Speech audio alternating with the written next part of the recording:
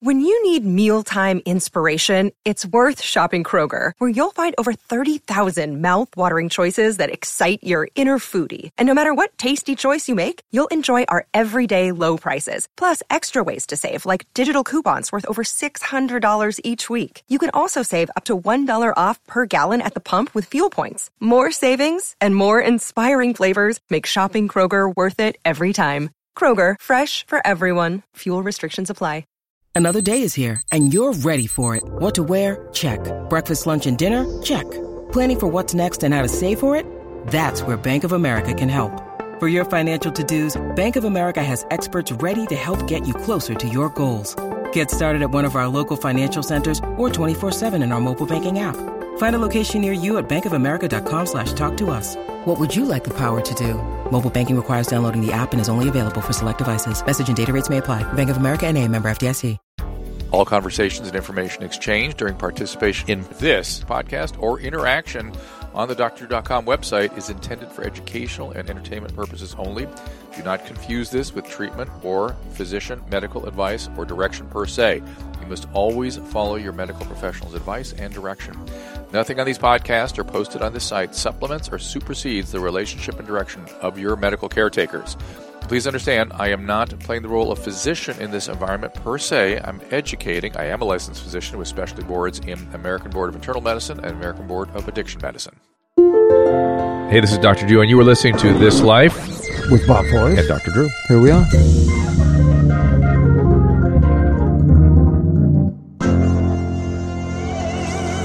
Ladies and gentlemen, boys and girls, we're back. We are back. We're back.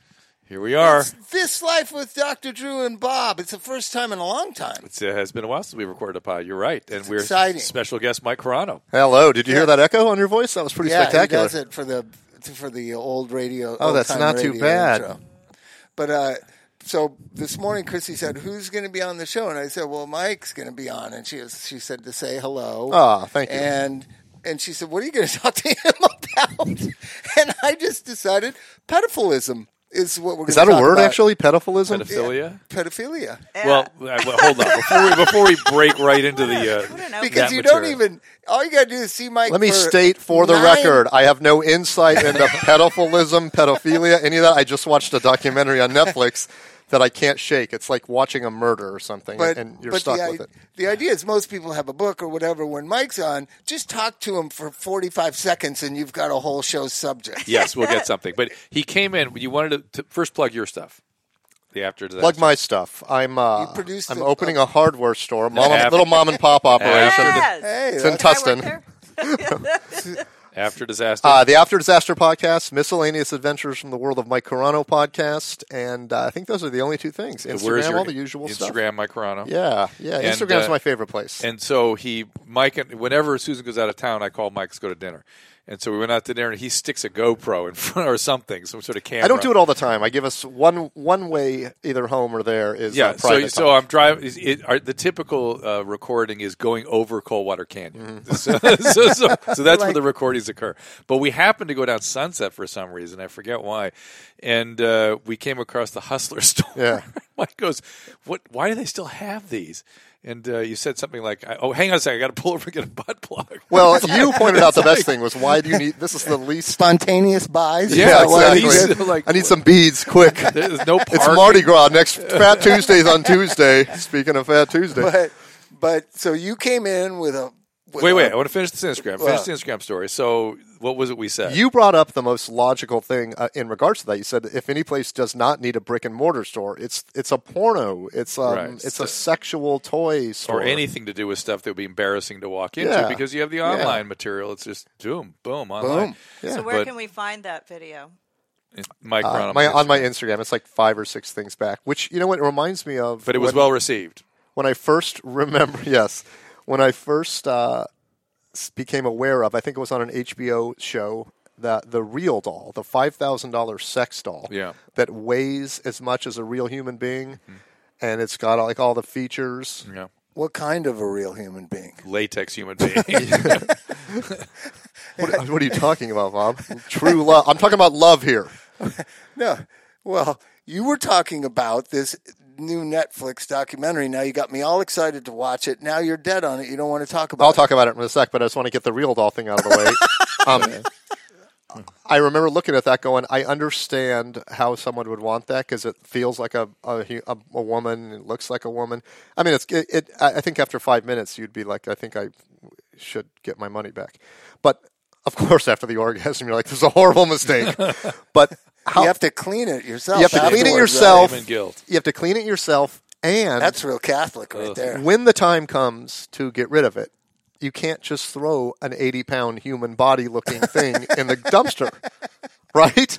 There's going to be an investigation, and they're going to come knocking on your apartment door and go, What's weirder is if you chop it up. That's what I'm saying, yes! Someone wanted to sell me a real-life giraffe head. It was like 9 feet long, and the guy knew that I collected odd stuff, and he brought me over to his house. This is in Brea. And he goes, I got something you'll want. And he goes, at $1,200, it's yours. And immediately I went, I'll take that. And then I thought, I don't. It was 9 feet long. Stuff? How is a giraffe head 9 feet? The neck. Oh, the neck. The neck and the head combined. It was laying on his couch. I'll send you a picture later. And I thought about it, and I went, I don't want that. I'm not into that. Can I'm you not imagine, into hunting. Drew, this goes on at Mike's World 24 hours a day, 7 days a week, 365 days a year. So he's trying to do giraffe head. I thought, what happens when I need to get rid of this? It's going to be, I'm going to hacksaw it into weird pieces. That and my latex doll. You're going to have to get rid of at the same time. Yeah. So Mike is actually doing a movie about his stuff.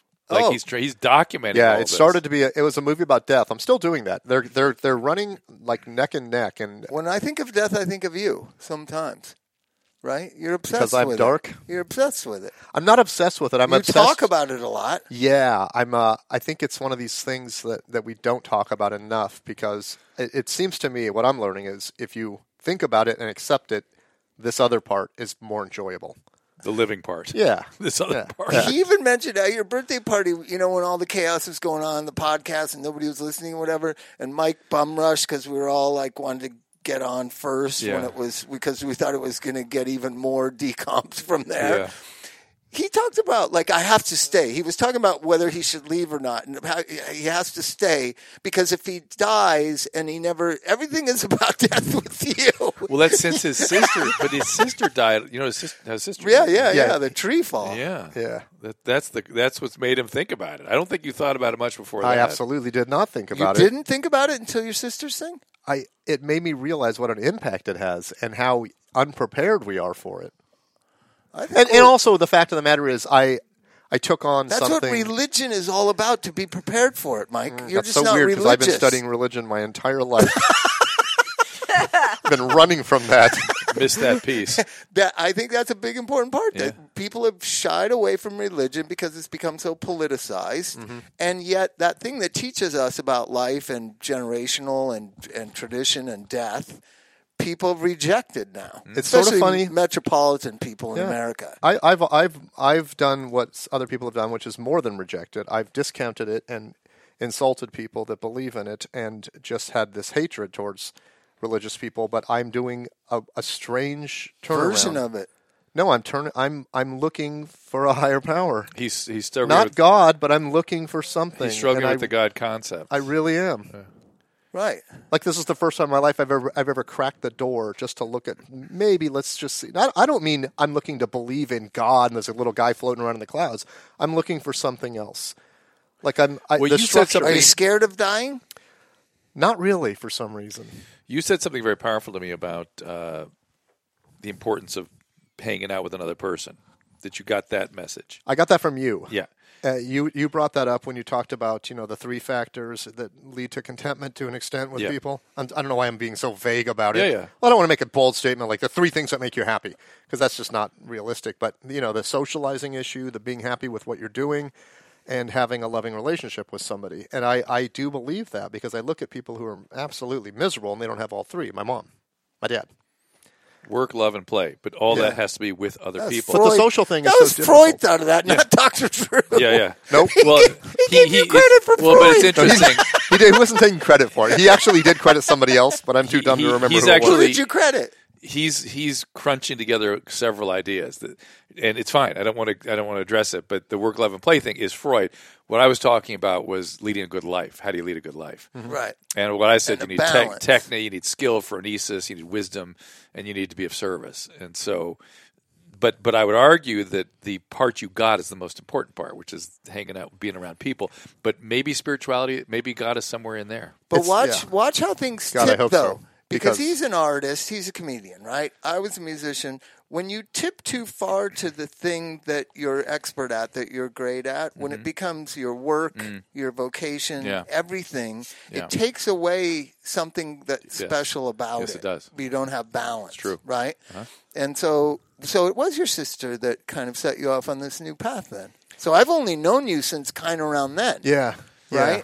When did so. you get sober, if you don't mind me? 7 years ago. 7. So we've known each other 7 years. Ask me when I started doing the steps. 4 months ago. 2 weeks ago. Not kidding. It's been more than 2 weeks. It's been about 6 weeks. Yeah, but I haven't really started. He's got me reading the first 160 pages of the book, and every day he calls me and he's like, where are you? And I go, 2 more pages. He goes, you're only reading 2 pages a day. I'm like, you should count yourself lucky that I'm doing this. By the way, it's not like he's not had a relationship with the 12 steps. He's been actively fighting it for 7 years. Yeah. But finding reasons not to do it. It's funny. I know. But I'm so not prior to 7 years ago, you weren't like a cynical, death-talking guy? I made fun of everything, and I was insulting, and I was mean-spirited, and I was sarcastic, and I was everything I don't really want to be.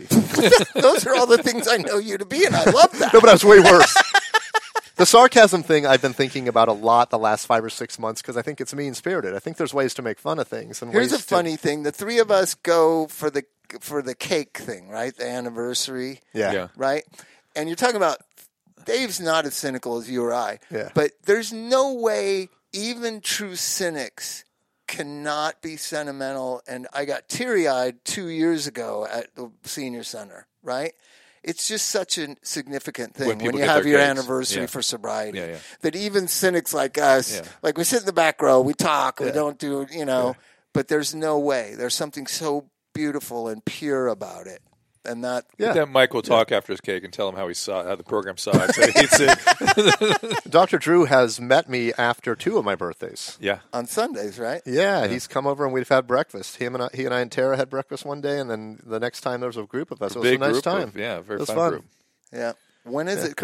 It was just in Christmas, December right? 1st. But I don't know how to. I don't know how to be honest. For one.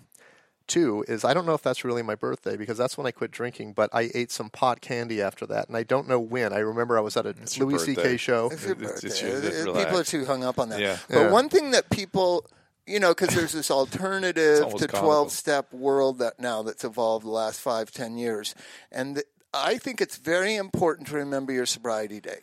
Yours is December 1st. That's funny you would say that because I spoke at a meeting a month or so ago, and I went, I don't care when my date is. I couldn't care less about that. I don't keep track of the dates. It doesn't mean anything to me. But I meant it in a way that the important thing to me is coming here and being part of this and not waking up with a hangover and not being crazier than I am now. Let me show you the alternative. You're in the 12-step world. You're in the 12-step world, and so everybody knows your date. I know it. Dave knows it. Drew knows it. But when you just do it alternative with CBT or whatever, and you don't remember your date, at a certain point, at the 2 and 3 year point, you don't even know how long it's been since you've been sober. Yeah. And at a certain point, you forget.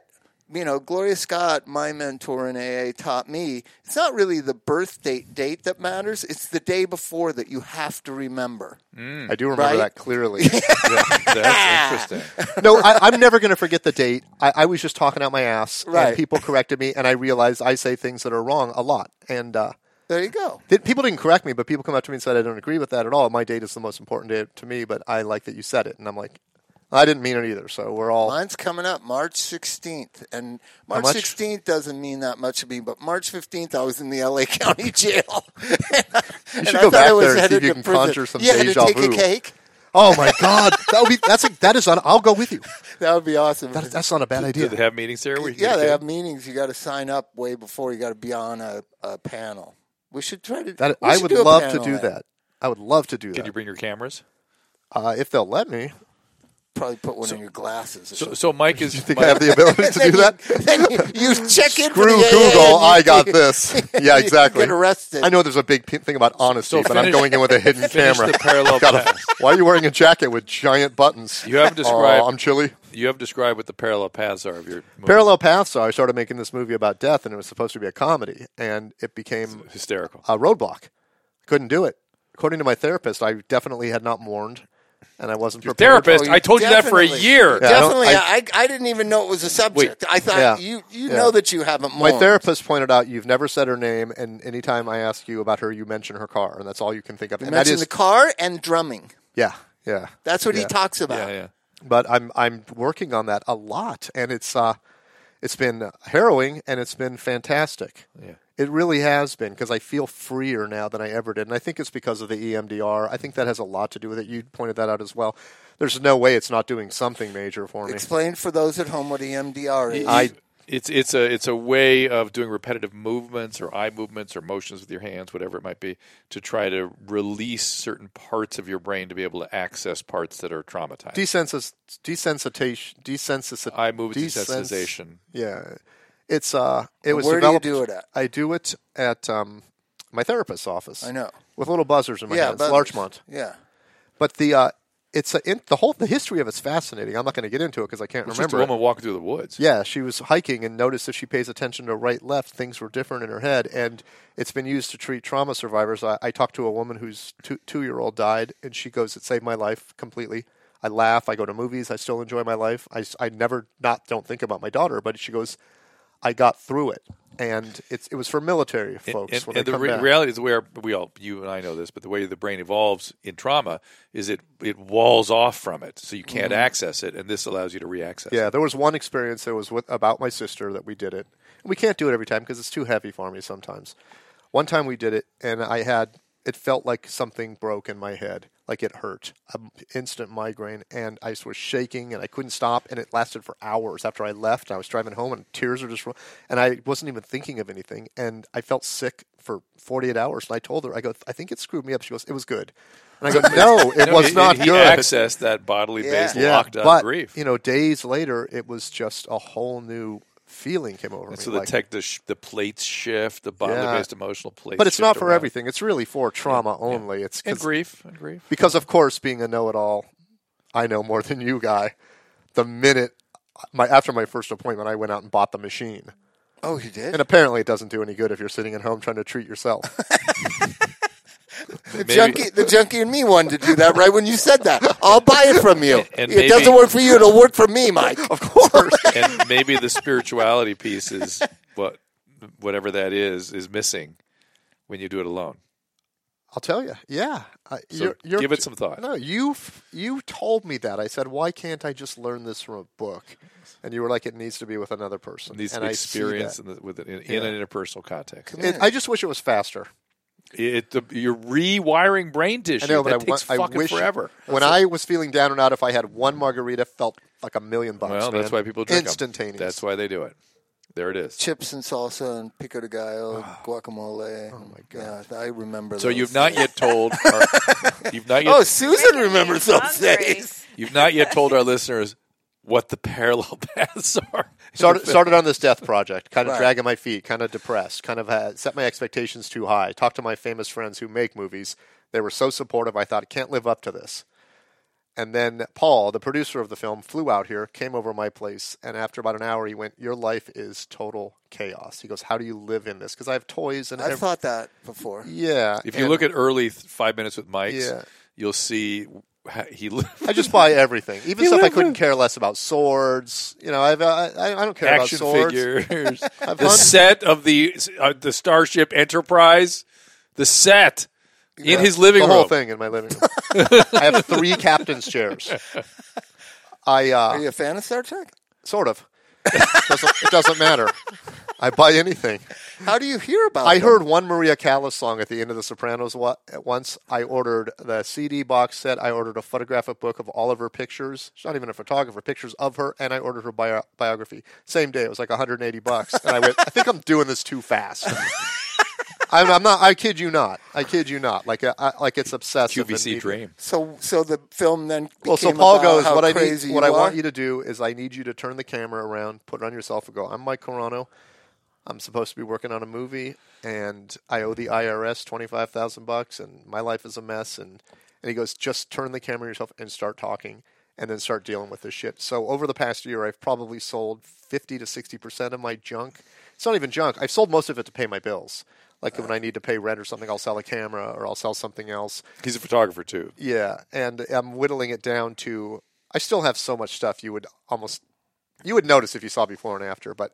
I got a life coach. She straightened some stuff out. She would come over with these large boxes and go, we're donating 3 boxes today, and I'd resist, and I'd be resentful and angry at her. You ever see the TV series Hoarders? Yeah. Yeah, Well, it's like that, but it's like not a a mess. Hollywood version of it. But it's not a mess, though. It's things were in Organized. It's just you can't let it go. I shouldn't say that either, because there were piles of toys where I couldn't even find. So do you find that this binge watching of Netflix, because every time I see you, you're watching another series or another documentary. That's funny you say that because I rarely watch it. Huh? Well, how do you watch all this stuff that you doesn't talk watch a about? lot. This documentary came recommended to me, and then close friends told me you should not watch this. It will screw with your head. So immediately watched it.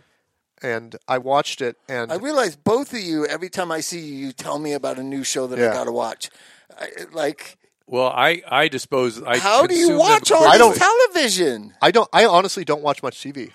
Almost none. Well, how do you say? Like, did you know what I watch see every the year? new I watch show? Westworld and I watch Game of Thrones, and that's it. You guys seen Russian Doll?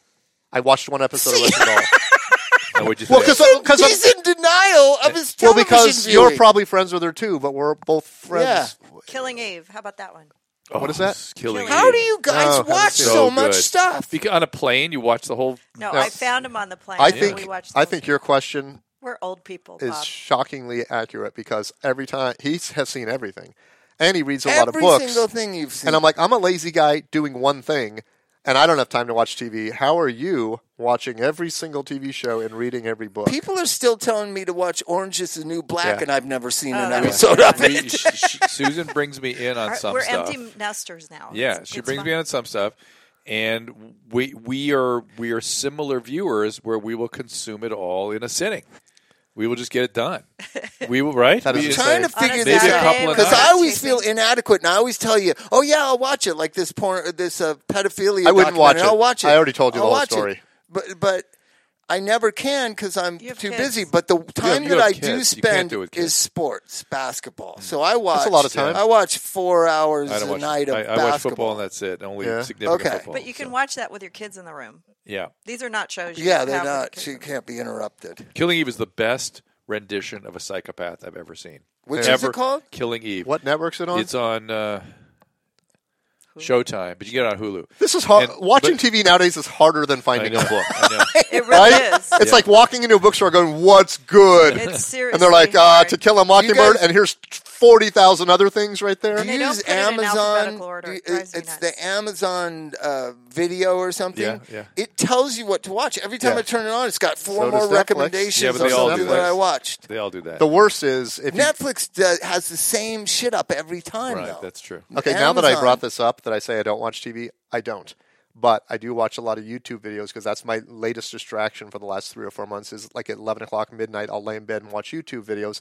And I go down rat holes where I get obsessed with engraving and Are I'll they watch called rat holes? rabbit I think holes, they're or- called rabbit holes. whatever. I go down some kind of mental hole.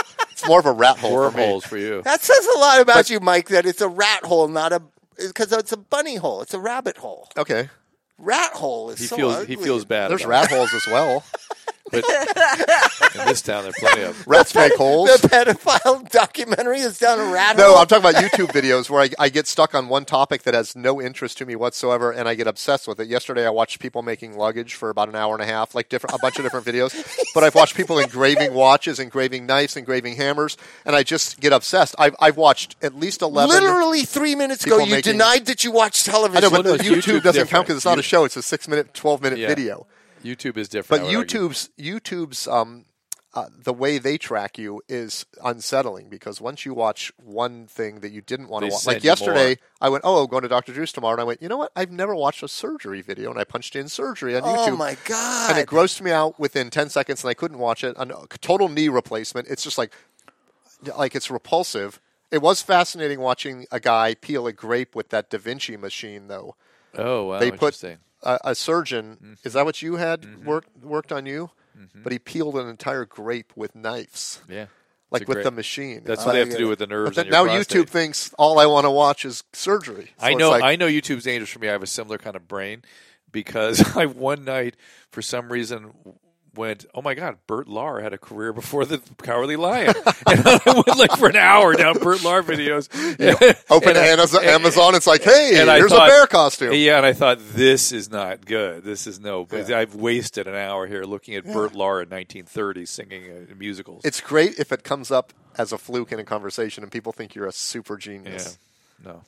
So let's talk about the documentary. Okay. Wait, you haven't yet described the two parallel paths. Break first. I'll be right back. Well, CBDs are everywhere, right? Everyone's talking about them, and it's a topic that I get asked about all the time. Bottom line on CBD, although there are way more claims made about them, the clinical evidence right now, it's not all that clear, but many people are using it and reporting great results, and they are very encouraging. So I want to first define exactly what I'm talking about here. CBD is cannabidiol, an extract from hemp. While you might associate with marijuana, CBD does not cause reinforcement. It is not the reinforcing component of hemp, but it is what's responsible for the calming or some of the relaxing effects that many people experience, not the high. Now about the products. There are a ton of them on the market today. For getting the vast array of the reported health benefits, it's important to be aware of what you're buying. I was recently introduced to a company called Select CBD, an Oregon-based company that focuses on high-quality ingredients and manufacturing standards, not the hype. Their CBD-based products are available in a wide range of formulations and flavors, each of which is described to you so you can make an informed decision without all those promises that are probably too good to be true. Like I said, the reported benefits of CBD by individuals using this are very compelling. I'm excited to see how things develop as the science catches up with this booming industry. As usual, the public is ahead of the science. I can't make explicit claims yet, but boy, the reports are pretty encouraging. So if you're ready to try CBD, I encourage you to check out Select CBD. To learn more, go to drdrew.com/select. That's on my site, drdrew.com/SELECT. And for a limited time, you can save 25% at checkout with the code DRDREW, DRDREW. Again, drdrew.com/select, and then the code DRDREW. All right, we're back. We're finally going to hear the two parallel paths. Probably not. Probably not. It's really a mess, and it's all I'm a liar and it's a fraud, and I'm just waiting till I get found out. Well, that's what you keep feeling like. You keep saying. Yeah, I do feel like a fraud all the time, but I always have. That's the opposite of Dunning-Kruger, right? Death is funny. You know that, right? No. You know what Dunning-Kruger is? No, I don't. Dunning-Kruger is a psychological principle that humans have to one degree or another that allows them to misjudge their own abilities. It's how somebody can get up at American Idol and think they sound great and really believe that. Dunning-Kruger? Dunning-Kruger. Dunning-Kruger. And it's also how people have the imposter effect, like you're describing, which is you actually do have abilities, but you feel somehow like not enough. Yeah, working on it. Death is funny. Funny stories related to death, like how in the depths of grief and misery and the worst feeling you ever had, you say something funny or something funny happens. And it's not to discover why we do that. I understand why we do that. It's a release. But it's just funny stories. Like almost everybody has a story like that. Yeah. Well, you think that until you interview 50 people, and almost none of them do. Really? When the camera's pointed up. Not a few people were perfect. Some people are just like, I don't really have any funny stories. And you're like, of course you do. They just can't think of it. Yeah, but it's coming together. The other one is me becoming an honest and responsible person, and they're together. They're crossing over all the time. Where I'm. Dumb example is my life coach came over one day and said, "Why is that AT&T bill still sitting on your computer?" And I said, "Fuck them." And she goes, "Well, why don't you pay it?" And I go, "I don't even have AT&T." She goes, "Why do you have a bill?" And I go, "It's from like 6 months ago." She goes, "Well, pay it, and they're out of your life." And I went, "Fuck them." And she physically picked it up and made me go online and pay it. And I was pissed, man. But that was Mike's attitude about everybody. Why do you have an AT&T? No. Forget the AT&T. It was just the fuck them attitude. Oh, I know that. Yeah. I have that. And I paid it, and she goes, it's done now. Your relationship with them is done. And I was like, oh, I would have never done that. I would have just looked at it every day. I can take the sociopathy to a different extreme. Just throw it in the trash and it's done also. I know, but part of me was going like, yeah. No, not yeah. Just like, whatever. Go fuck yourself. Did you pay the IRS? No, but I talked to them, and that was a huge step for me. I was shaking. I thought I was going to jail. I filmed the whole thing. Talking to the IRS was amazing this year because it was like a literal weight came off of me. I thought I was like, I don't have the money. I owe $25,000. I quit my job. I'm going to jail. What'd they say? I talked to the woman. She talked. Divided by You may have 7. told us this last time. No, this is new. This They is new. divided I by think 60. might have What you owe goes into 60 monthly payments over 5 years, and you pay them. Yeah, It's that's easy. probably what we did, but I wasn't paying attention because I was so relieved. And I was honest. You've got to pay it, though. She goes, how's your job going? And I go, I quit my job like 4 months ago to make a movie. And she goes, okay, that's a new one. And I was like, yep.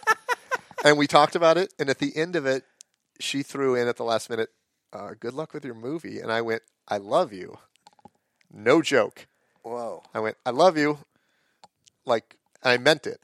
Because of the relief that it brought me. And she hung up, and I was like, oh my God, I told an IRS agent, I love you. That probably made her day. It was so much She's heard relief. a lot worse. You know what I did a couple of days ago for money? What?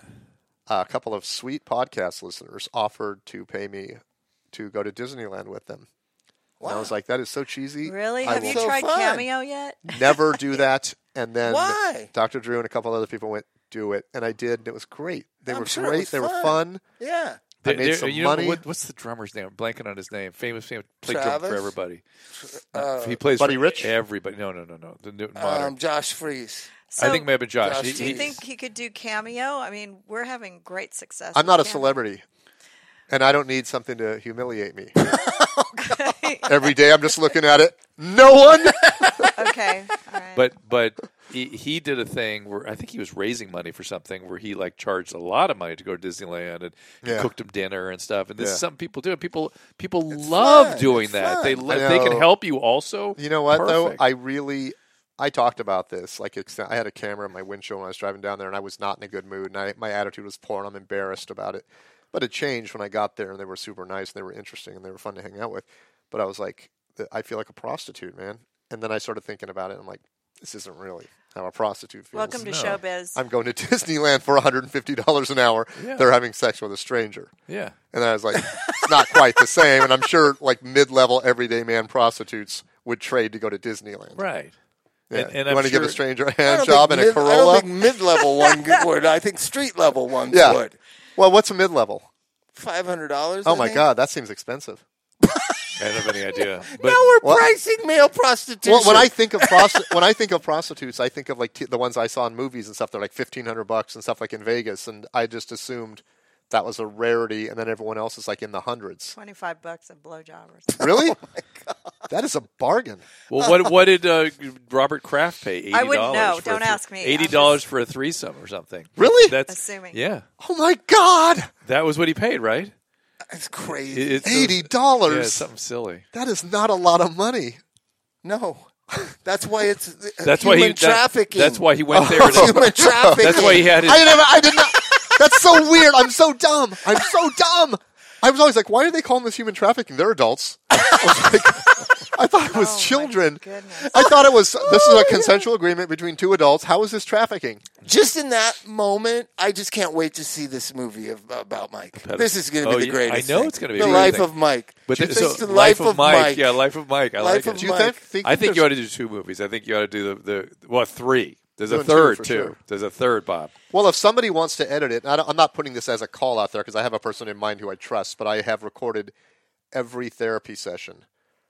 And That's crazy. on in 4K, and Paul goes, "Why don't you just give them to your editor friend and tell him, see if there's something here?"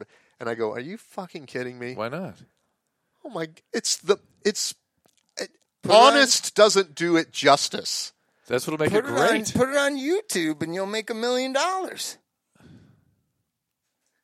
Why is this confusing to you?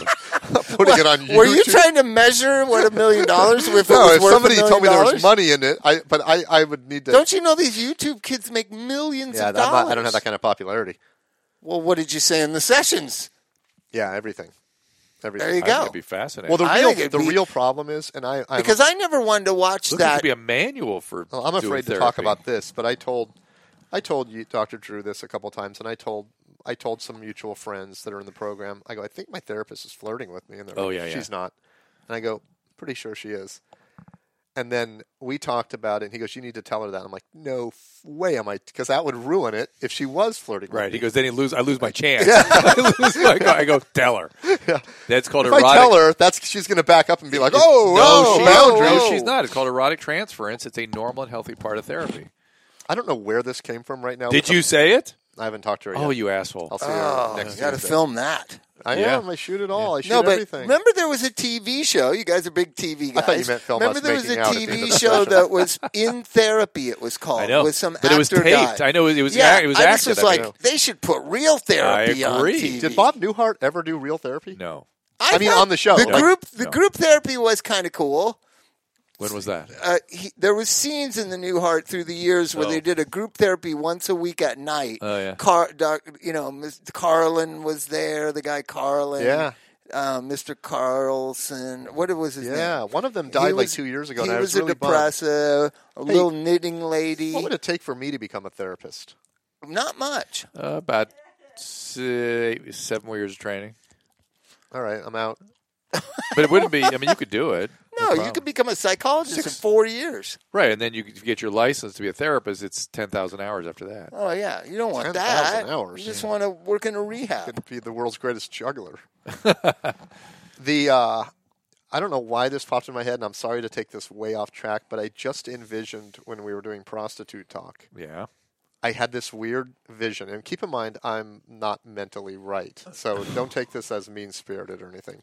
But I just pictured you who are you pointing negotiating with a prostitute, Dr. Me? Drew, and then you saying the most arrogant thing of all time, which people have said to me about giving them free work, which is, if we get busted, this will be good publicity for you. Oh. I just picture this whole thing playing out in my head, because people have gone, why don't you just give me the pictures? It'll be good publicity. I'm like...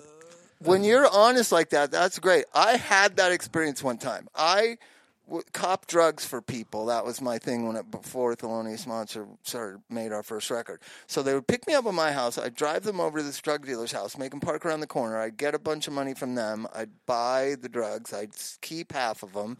And the drugs were nowhere near as expensive as the people I was selling it to. We're driving down the street. I'm in the back seat. There's a woman driving, and my friend is in the passenger seat. Get to a light, she snorts the meth off the console in the car, and she goes, wow, and she looks at me and she goes, man, I'd like to run some of this stuff. Have you got a point?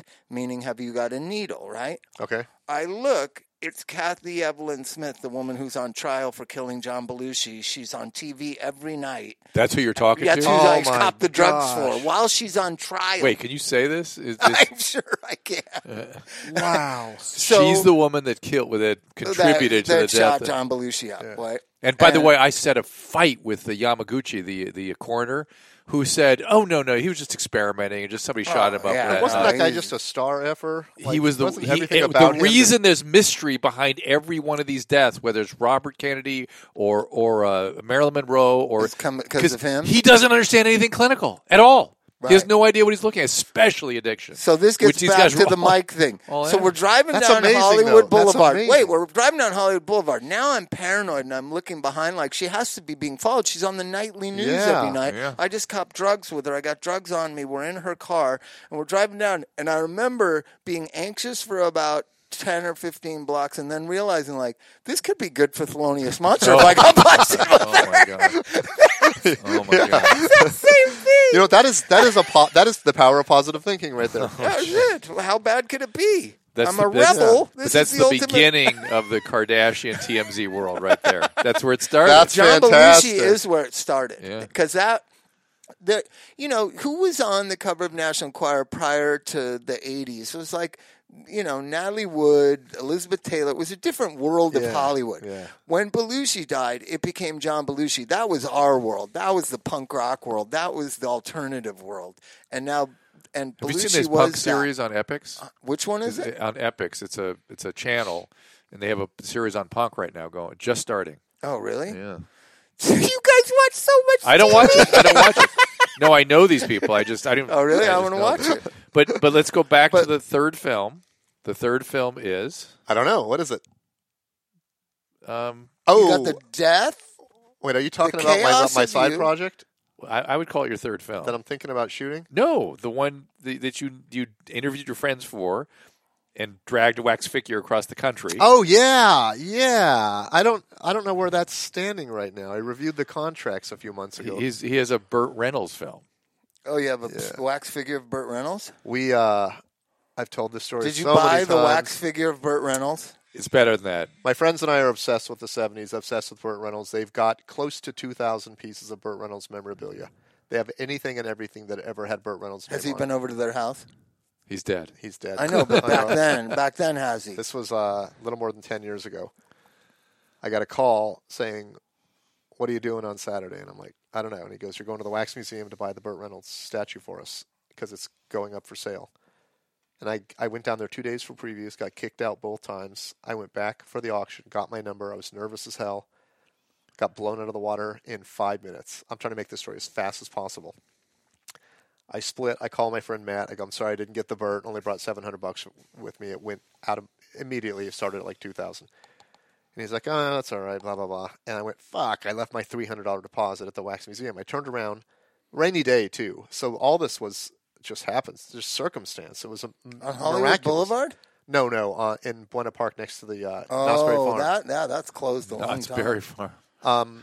I park. I go get in line to get my deposit back, and I happen to get in line behind the woman who bought it, and that was the first in a long series of unbelievable, amazing coincidences. Did you guys get married? I said, I heard her say, "I'm paying for Burt Reynolds." And I went, "Oh, I was bidding on that against you." And she goes, "You a big fan?" I go, "I'm a huge fan. My friends are fanatical." And she goes, "Well, nice to meet you." She splits. I get my money back, turn around. She's on the phone, and she walks over to me and hands me the phone. And it was Burt Reynolds. And I go, "What are you going to do with that wax statue?" And he goes, "It's going to Florida State University." And I didn't think about it. There was no pre-thought. This was not an idea. I just went, "My friends and I will drive it there for free." And he goes, "Give your number to Kate and we'll think about it." And from that moment on, there was nothing I wanted more in life ever. The adventure began. Ever than driving that across the country for Burt. They didn't call us for 5 days. We knew it had to be out of the Wax Museum in 7 days or it reverts back to them, ownership, and you lose your money. And they just were blowing us off like it's no one's business. Thursday afternoon, I get a call, and it was Kate, Burt's girlfriend at the time, the one who bought it. And she goes, "You need to call Burt's lawyer right now." And I call Burt's lawyer, and he goes, "Hey, small world, buddy." He knew me from a TV show I worked on. You're kidding. It was the second of the most amazing the coincidences never stopped. And we picked up the wax Burt Reynolds. We signed all these contracts. Cameras rolling. Keep it we're cold not gonna. so it doesn't melt. The movie's mediocre, How but did it it's not- still How filled did it with not love. melt? How do you keep it They don't melt. from melting? It's not like carrying a It's fragile latex. candle It's around. They're latex. very, very Okay. sturdy, and it wasn't that hot. And you took it in a convertible. But we did. We had a van. A van. We rented a van and we painted it, delivering Burt on one side, a giant eastbound, and down on the other side. I made all these little stickers that said "Burt on board," put them in all the windows. And it was 3 of the biggest fans in the world doing this for Burt Reynolds, and it was fun because we were idiots. Like, we signed contracts, it will remain locked in a box, it will never go unattended. Within an hour of getting it, we had set it up at my house for a photo op, and then we took it to TGI Fridays for lunch, and we just put his head on the table. Oh, you And could everyone in the disconnect restaurant head? came by to look at it. The head came off the body. We set it up at the beach in San Diego. We took it to bars. We took it out in the middle of Tombstone in the desert to meet a cowboy who thought he was Burt Reynolds in the wind and stuff. And he's like, "That is cool as beans, man." Everyone's taking pictures with it. We dropped it. We did all this stuff with it. And it was the biggest letdown in the history of any the world's most expensive home movie. Because? Which was, we dropped it off to no fanfare. They couldn't have cared less. They locked it in a closet. I get home, and I was just like, what a dud. This is terrible. I didn't remember anything pleasant happening on the trip. Turned out it was like magical. But my perception is not right. And I got a call from Kate, and she was pissed, man. She was almost yelling at me, and she goes, "You guys really screwed up." And I go, I documented everything. I go, "It got there in perfect shape. There was nothing wrong with it." And she goes, "That's not it. You got the wrong Burt. We wanted the Deliverance Burt." It's the wrong figure. Yeah. Which one was it? It was like a Western Burt, possibly a TV show. How are you supposed to know? But she bought it, so it wasn't really our fault. And she goes, "You need to find the right Burt." And everything fizzled out after a while because his publicist got involved, and he's like, "What is this garbage? This thing is garbage." He goes, "I'm not showing this to Bert." And we were like, "Fine," and it just sat for 10 years. Really? And recently, we called the university to find out. I'm reshooting interviews now, trying to reignite the story. Right. And we called the university. One of us did, and they said someone took it. And then the woman goes, "Hold on, I'll find out who." And it was one of Bert's friends, a booster. So my friend Steve called his house. He had just died. And so he gave it a few weeks, called back to ask his wife what happened, and she died. Oh. Like right now. So it's somewhere. It's the curse of death, that thing. Yeah, exactly. This was in like 50 years. Oh, my God. Haunted. You're not talking about the Gone with the Wind curse. What are you talking about? Everyone's dead. Everyone involved in it's dead. He's re-interviewed everybody, and it's. But good. it was truly like magical. Like we were in Tombstone with the Wax Bert in a bar at 9 a.m, and some guy just saw it and goes, "You have to meet my friend. He thinks he's Burt Reynolds." I'm dying to see this movie. Yeah, it's not. I can't say it's great, but I think it's got a lot of. It's on YouTube. Already? It's the old for version. Like 3 years. The old version. The old version. See the new. What's it called? Delivering Bert. I want to see the new one with the. Yeah, the new interviews have been been really good, and they look much better because the old one is regular death, and I was in a bad mood, and we were drinking like crazy. Like we could only drive 400 miles before we had to get a couple cases of beer and check into a hotel. Right. But it was fun, man. It was a wonderful experience, and it's like everything I've ever done in my life that I was proud of. I was miserable while I did it, and I look back on it with this delusion of grandeur, and where I go, that was the greatest time, and that was the greatest time. It was the greatest. It came off the other miraculous thing, which was Star Trek, where I had an opportunity to pitch an idea to Paramount with no experience. I had no business doing it, and I pitched an idea for a live Star Trek show that was not a parody, and they said yes, and I left there like, what just happened? Because I had no business doing it. I had no experience, and they let me produce it and direct it. And this was back-to-back with that. So whatever happened where I peaked in my life back then. Well, you're living off your childhood, it looks like. The memories of your childhood. Well, the childhood, remember, included cults. Yeah. And so you want to do a cult thing too, right? Yeah. In fact, we probably shouldn't talk about it right now because I'm going to do it, and you're part of it. Oh. Which cults? It was called Bible Speaks. It was in Lake Elsinore. Yeah, I heard about it. Lived there for a couple of years when I was a kid. 5 of us in one room. Right. Mike's mom was a piece of work. Yeah. There's a lot of great cult movies. There's the Source Family.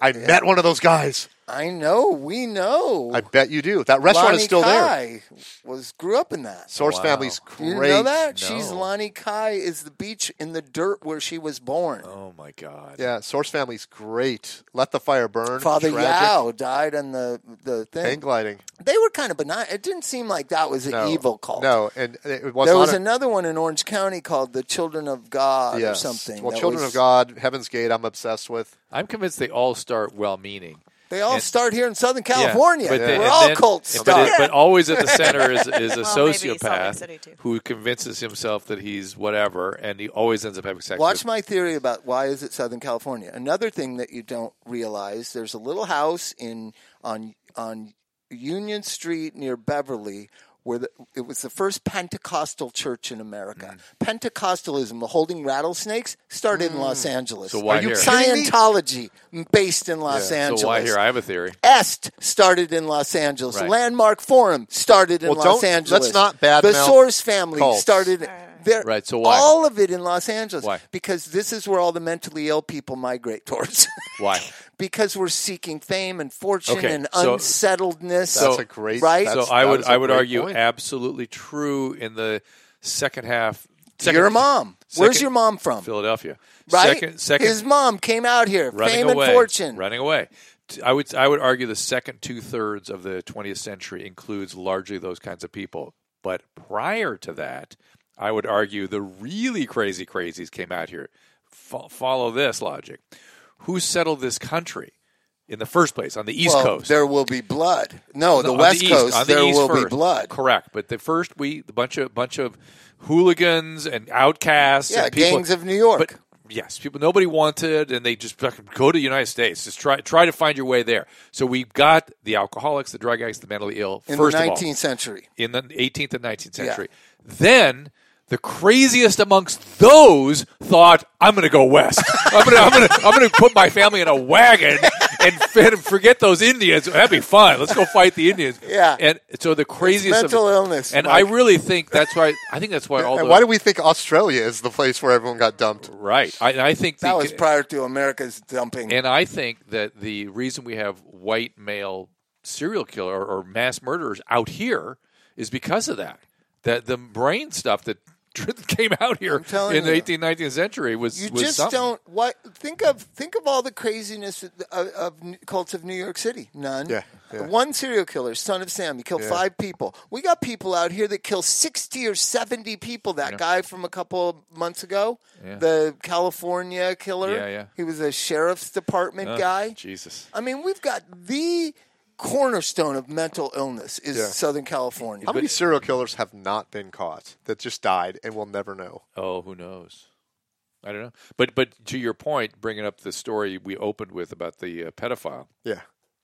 We didn't talk about it. We talked about prior to the podcast. Abducted in plain sight. Abducted in plain sight, yeah. It's these people are manipulative and they're amongst us and you don't even know how many. It was unbelievable how much power this guy had over this entire family. Just by being nice to them, essentially. But it was more than that. It's deeper than that. Yeah. There's something I had a discussion with one of the girls last night at the Improv, and I go, I always feel like a piece of garbage because I feel like I could recognize when someone's vulnerable. And I thought that was my special talent. And my therapist is like, you're not special because of that. I'm like, but I have this evil thing in me where I can tell if a girl is vulnerable and blah, blah, blah. And she's like, no, that's human. Can you turn that into a positive? You're very empathetic. Hopefully. No, hopefully, because look at how dismissive his No, but I think his is more on the codependent spectrum, which is a little different. Well, like in my I'm not patting myself on the back for being lacking in self-esteem, but there's let been me many tell you times. this: Chrissy doesn't say when I'm going to meet one of my friends, "Say hi for me." To many people, she likes you because you're so sweet and honest. No, but like if I'm out and about in the world, especially when I was younger, and if I was at a party, I could tell which girl would fall for my bullshit. That's called that's just being an alcoholic. That's called growing up in the 70s. Okay, but I thought it was a bad thing. Like I'm a manipulating. Well, you could use it for bad. But I've never seen someone do like what that dude did with the whole family. Yeah. Okay, my point is, I want to be careful. You're obsessed with how much power he had. Yeah. Not the evil that he let me tell you why, Bob. And this is going to come off as a joke, and part of it is a joke, but I mean it from my heart. I'm doing. I don't know what it's going to be, if it's going to be a show or a podcast, but I'm doing this thing called I'm Starting a Cult. And I'm going to seriously start a cult. And I'm kind of doing it like tongue-in-cheek, but the bottom line is I really am hoping that this turns into a real cult, and I'm the leader. But then when you're... And what is it the cult of? What are the nuts and bolts of it? It's spirituality, so I haven't figured it out yet. Chaos factor? No. There's going to be meditating, farming, sex, probably. There's always sex. Well, then you're screwed. You can't. Once you cross body boundaries, you're done. I just threw the sex one in there, so in case people are tuning out and they're like, "Wait, what'd you say? Sex?" Why don't you just join the AA cult? I'm in that cult already. Well, then there's rules and tenets to it. I'm not the ruler of that. Oh, I thought you mean lift it from there. I'm totally taking stuff from AA. Oh, Jesus. Absolutely. Oh, God. Peer-to-peer. He doesn't like AA because there's the 15 steps of my cult. He doesn't like AA because there's no ruler. There's no monarch. There's no and in Mike's world is to get in with so that you can circumvent power. It really has become like I've always fantasized about it since I was a kid, and it really has become like the primary goal is to earn a living as a cult leader. Yeah, and eat healthier because we're going to farm. But what do you know about farming? Nothing. I don't need to know anything. I'm the leader. Jesus Christ. So before that happens, you ask the guy who runs the pencil factory, what do you know about writing? You know, I make wooden things. A lot of these names are brand is important nowadays. Yeah. So what's the name of the cult? What's the brand of the cult? Coranoism. You might be familiar with this. My phone's off, or I would just show you. But when I was talking to you, I think it was either on the After Disaster or on Loveline, and you said, "What's up?" And I went, "I'm one step away from hitting my head and starting a cult." And you kind of encouraged this. You were like, I could totally see that happening. And then people started sending me emails going, I would seriously join. I'm not kidding. I'll move. I was kidding. How about just the book and there is no book? Because remember, The Secret was the last big cult here in L.A. I fell for it completely. Did you really? Well, I didn't even read it, but I was like, this makes sense to me. This makes sense to me. What did you know about The Secret? If you think it'll happen, if you wish for money, money will come your way. I think there's something to thinking positively. Did it work for you? Well, there's a book called You're a Badass at Making Money by a woman named Jen Sincero. Who made you read this? Paul Ollinger did. That's what I figured. Who's got a podcast that you're on. Yeah. And the book? The Badass book. I was trying to think of where I was going. I was going to say your episode is very interesting and good. You're not badass at making money? Is that it? I'm horrible at it. I'm horrible at accepting money. I'm horrible at earning money. But her thing is you need to accept that you love money and not think of it as an evil thing. You need to accept that money does good, and I deserve money, and it's getting over these hurdles of I don't deserve it, and money is a bad thing, and fuck everybody who's rich. I'm sorry for the profanity. But Mike, I'm just going to tell you, I learned those things, I hate to admit it, working the steps of AA. Yeah. You'll learn responsibility and one of the things I learned in AA was I had money guilt. I felt bad that I have so many friends that aren't doing as well as me, and I felt like I don't want to act like I've got money or whatever. Rather than say, you know what? While everyone else was just living kind of the teenage 30s, I was working my ass off for him for 9 years, 80 hours a week. Yeah. So I deserve to have a house. Yeah. Right? And not that it's arrogant, but it's just the reality of the way the world is. Yeah. Right? You could have learned that if you would have dug a little deeper. I'm doing it now. But I have an out. We set a goal, because I had a goal for my 4-step but by a year, right? And then I didn't make it. It was like a year and a half. How about by 10 years? But you'll have all 12 steps done within 3 years. I made amends to somebody last night, and I know I'm jumping the gun because that's way down. Have you accepted your powerlessness yet? I'm still working on that. You made an apology. Bob, no, listen. Bob, you made an apology. You haven't accepted your powerlessness. I know. So I read it over and over, and I think about it, and I meditate on it. I'm trying to get it in my head. But listen, because you've not done the initial work, what you did was an apology, not an amends. So who'd you apologize to? I apologized to a company person that worked at the Improv who I hated from day one, and I made his life hell, and I humiliated him in front of people, and I yelled at him in front of people, and we became enemies, and it hurt me a lot because he fucked me over a bunch of times because we were enemies because I said right. it. And that's how it works, Mike. I saw him. That wasn't fair to me. And so you apologize. In the Mike world, we got to get the notes for the cult. You can fuck under others, but they can't fuck you. I just hated this guy. I hated everything about him. And I told him last night. I ran into him. We fake said hi to each other, and I went, "Hey, can I talk to you for a minute?" And it was a magic moment. I go, I treated you like garbage, and I did stuff to you that I regret because I'm angry at myself, and I hate myself, and I decided one day I don't like you, and fuck you, and I'm sorry about that, and I think about it all the time, and I'm sorry I started off like that, and I go, I don't plan on us being friends, but I just want you to know that I did it because I hate me, and it wasn't you. I just decided you're my enemy, and I left there and felt good about it. What did he say? He gave me a hug. Wow.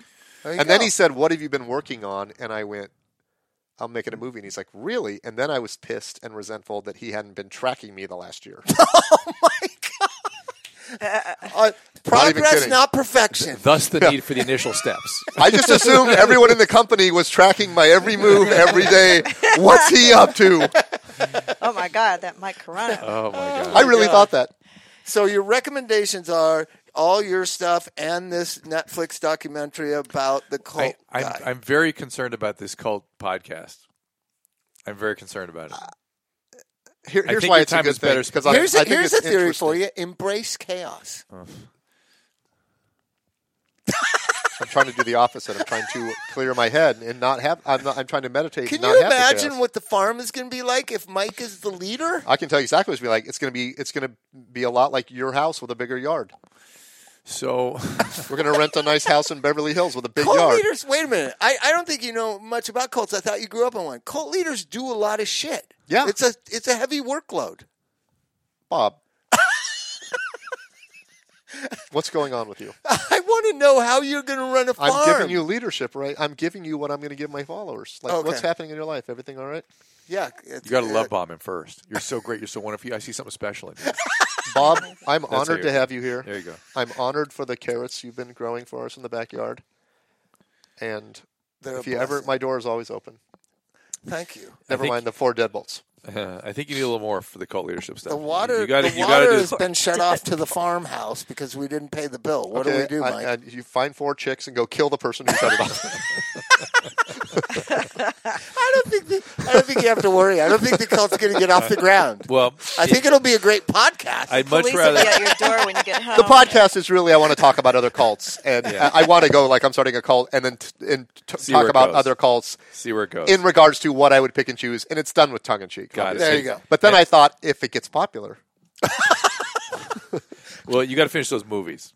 Yeah. We all want to see these movies. The Burt movie, the therapy movie, the Chaos Death Parallel. The Death Live. movie is the priority, and that's the biggest weight on my shoulders because I'm obligated to Paul for that movie. And he wants it to be the Death movie now, or do you do what? No, well, that's my obligation to him. Yeah, he but gave me money didn't, for that. but he doesn't care which one it is. No, he just wants me to do something. Yeah. But it's crazy that I just got to tell you, your sister's death, I do think about a lot. Well, we have to describe it to people. Let's describe it. Well, I saw it on the news, and I didn't know it was Mike's sister. Right. So it was about 4 years ago? It was exactly Diego. 3 years ago. 3 years ago. Yeah. So you've been on this podcast that long. How long have we been doing this podcast? Oh, wow. It was Really? in San Diego. We can hear the previous Mike Carano podcast if you want to see. Let's go through it. So it was a very windy night. And she was driving home from your parents' house? She was going to a gig. She was a professional drummer. She had the drums and, in the car. She...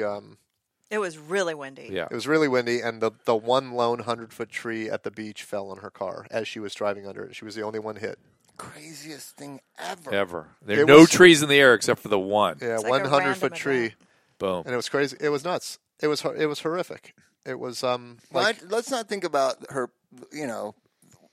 that horrible part of it, but just the randomness of it is the craziest death I've ever heard in my life. Which is my opening statement in the movie.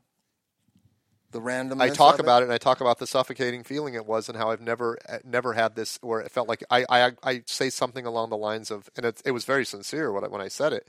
It's the opening of the movie, and I go, when she died, like every cell in my body was drowning and screaming at the same time, and it was just silence, and I was distraught. And a friend of mine goes, "What are the odds that a tree would fall in her car?" And I went, "Why, after the worst thing that ever happened to me, would you bring the second worst thing into it? Math." And then I was like, a monster.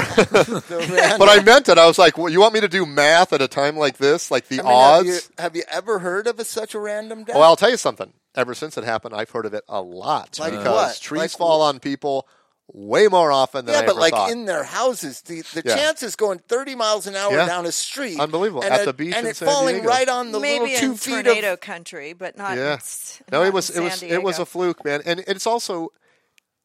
I'm aware of how people feel about their dead relatives and stuff. We always look at it. But there's also death is usually explainable by logic or reasoning or medicine. But I mean, it goes even deeper for us because we're like, why her? Right. She's the one she was the good one. Because she's the first one that got Dick sober. Cheney at all times. She's the one that brought our whole family together. She's responsible for everything good that happened. She fought for it. She took care of my mom, took care of my dad, did everything with the nieces and nephews. Everything. She was my niece's dance instructor. She was at every one of my nephew's events. She was at everything and worked full time. And she taught dance and she played live music every night. And the entire community loved her. Yeah. And why was it her? Like, could have been one of us. Like one of the lazy ones. Well, God wanted her back. Is it sadder if it's somebody we don't like? It's much less sad. Nicer.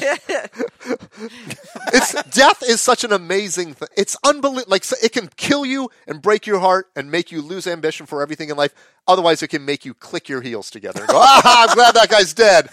Wait, did you see the newspaper? Trump died choking on his own vomit? What? Oh my God, I'm going to the balloon store. I've never done that before in my life. Nope, you know what I mean? It depends on what the death is. When a horrible criminal dies in jail, we kind of just go like, yeah, good. How about the crazy thing about the guy who's now so demented he can't be executed knowing he's being executed for the murder that he did, so they're not going to execute him. Oh my God, that's crazy. Wow. He went to the Supreme Court. In case any parent ever thinks taking an acting class is a waste of time, right there. Yeah, if I was on death row, I'd be demented right away. I don't know what I did. Yeah, are you talking about because I pet a bunny? And they'll be like, put this guy back in the hole. It's a crazy world, but that is the most random death I've ever heard of, and I've been surrounded by death my whole life. It's just the craziest. I'm sure there has to be some.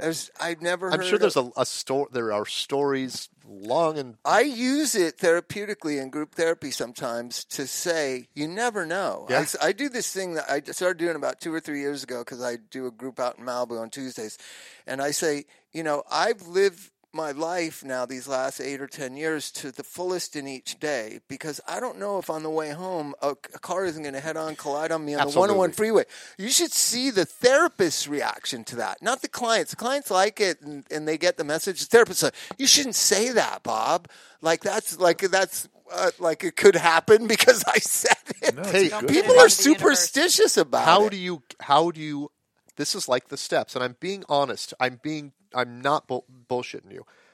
I want to absorb it and feel it. The first 3 steps, I read them every day. I think on them. I write about it. I don't want to just say the words and then move on. I want to feel that. I want to feel the powerless. I want to feel the higher power.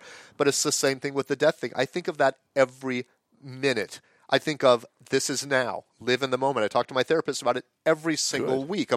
It's all about being present and being now and being here. And it's not about worrying about what's going to happen or dreading, thinking about the past and stuff. It's about living life and living it to its fullest. And I kill myself. I beat myself up all the time because I'm wasting time. I will waste time with I'm just depressed and I'll just sit at home or I'll lay in bed staring at YouTube. Is that what the fact of your sister's death in a weird way also motivated you to get to your therapy? Absolutely. I was desperate. Not to get over the grief, but also so you can engage. Desperate for something live to like change. her, live more like her. But live more 100%. That's what this whole project became. It evolved from the funny little stories to being like her. She was courageous. She did everything that we never had the balls to do. She became a professional drummer when she was 15 or 16. She did that her entire life. She was a professional dancer, Irish step dancer, toured the world over and over and over. Isn't there? She was in Titanic. She was in a million things. Isn't there something spiritual about that?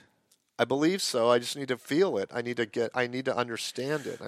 In addition You're on your way, young man. Yeah, in addition to there being random deaths, I guarantee you, just statistically and for whatever reason, way more near misses that could have been weird random deaths that didn't occur. How many times have you almost died, Bob? Quite a few. Yeah. I've fallen. I've been on the cliff in La Jolla drunk with my friends and almost slipped in front of Dr. Seuss's house and fallen to death on the rocks a dozen times. This is going on in basketball, and this is the last thing I'll say.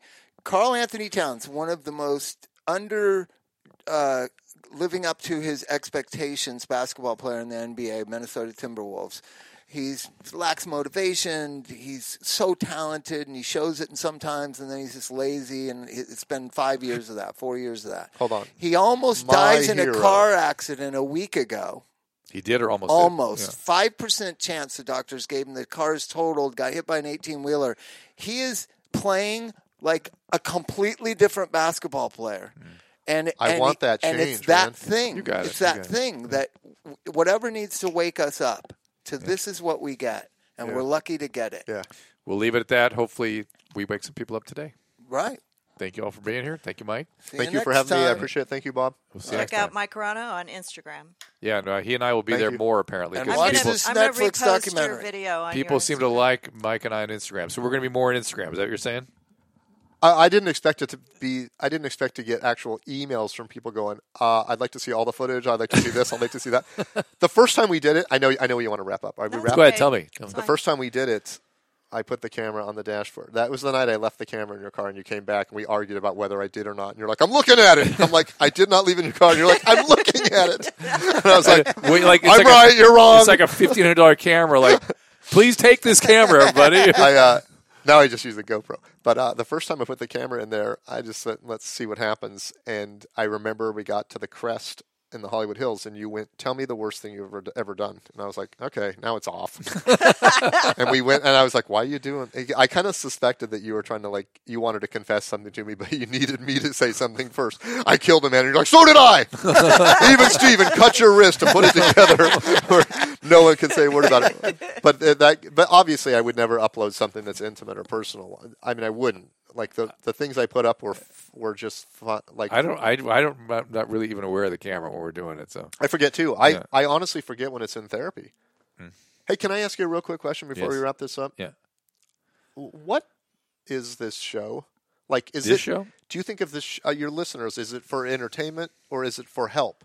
Like, I don't mean what you guys are doing. I mean, do people who listen to this, do you think they're just like, I like to hear knowledgeable people talk about something, or do you think people are going, I'm searching for something, and maybe there's the most feedback I've gotten is that we talk about sobriety in a refreshing, kind of humorous, kind of plain spoken way instead of a clinical way. And also the idea was the frame is recovery, but life is really the topic. Okay, plus good. we wanted to get the celebrity rehab patients who did well and show their life. Yeah, after all the shit that we got for the ones that didn't go so good. It turned into comedians and our friends and people, and not everybody's in recovery, because we've had people that aren't in recovery who just want to talk about shit, And but that's the most true, because the 3 or 4 that died, that's all the public seems to get to learn about. So why not explain, hey, there's people that ran their own programs that became PhDs that have been sober the whole time since the show. And the 3 of the 4 that died now, one died of heart disease. One died of mental illness. One died of mental illness, and the other 2 died of the opiate issue. Mm-hmm. And people don't now get that they were killed by my peers. And Bob and I were out there fighting to get those doctors not to prescribe to them, and every time they'd go back. We had Daniel Baldwin last week, and he was great. Danny's amazing. I'll tell you a funny part. After one of the opiate addicts he got kicked died, out of celebrity rehab. She was kind of upset because he gets all the shit for it, right? And I was just sitting there. I don't know where we were, and I was sitting there listening and being the little brother, and then in my mind I was like, those aren't even the people I expected to die. No, right? There's going to be more. Right. The dark side of celebrity rehab. You open the office door and there's a death pool. Is alive. It's a fucking miracle. Yeah. But it's a miracle that they've all lived. There are so many people. You are a miracle. Well, I go to you all the time when people are like, I can't do it. I'm like, you can't. There are people that listen to this show that will send me emails that listen to my podcast, which has turned into like a self-help thing for some reason. But for some reason, it's all that you talk about. Well, it's me just walking around yelling at people, then apologizing. Like, this fucking loser. And I'm like, I think he's a loser because I want to do what he's doing, and I don't think I should do it. You're starting to connect the outer with the inner. Finally getting this. But you are the perfect example, because I would have. I don't want to say that. I told everybody he was going to die. But if someone goes, he went to 4 rehabs, I'd be like, too late. 10 rehabs, too late. 20 I'd be like, no, this is not happening. Well, how many? But look. The new data shows, on average, for 1 year of sobriety, it takes 5 years and 4 treatments. That's on average. So you're a miracle. Yeah. You're a walking miracle. He just went to an AA meeting. I know. My whole problem is in my head. The alcohol was just made me feel normal and good. Here's another thing about your sobriety, because I was there on the first day. Interestingly, if it was a bunch of tough ass or clinical stuff, he wouldn't have caught on to it. But it was me and Dave who barely take it seriously. Oh my God, you were there the first day. He was taking it more serious than we were. I can't believe that you were there the first day. Yeah, I was there the first day. We can't really. Don't you know how connected we are? Oh my God, I did not. I forgot about that. You were there the first day. It was so funny because, I figure, coincidence in your life.